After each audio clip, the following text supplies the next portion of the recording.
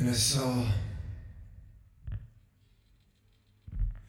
a great white throne, and it sat on it, from whose face the earth and the heaven fled away,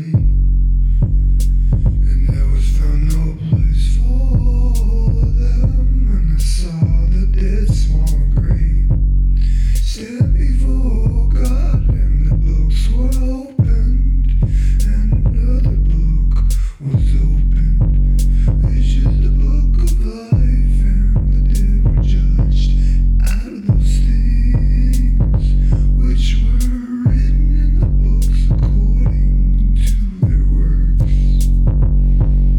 And the sea gave up the dead which were in death, and hell delivered up the dead which were in them.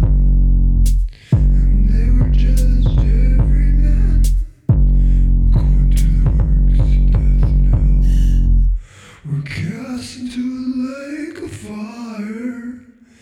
This is the second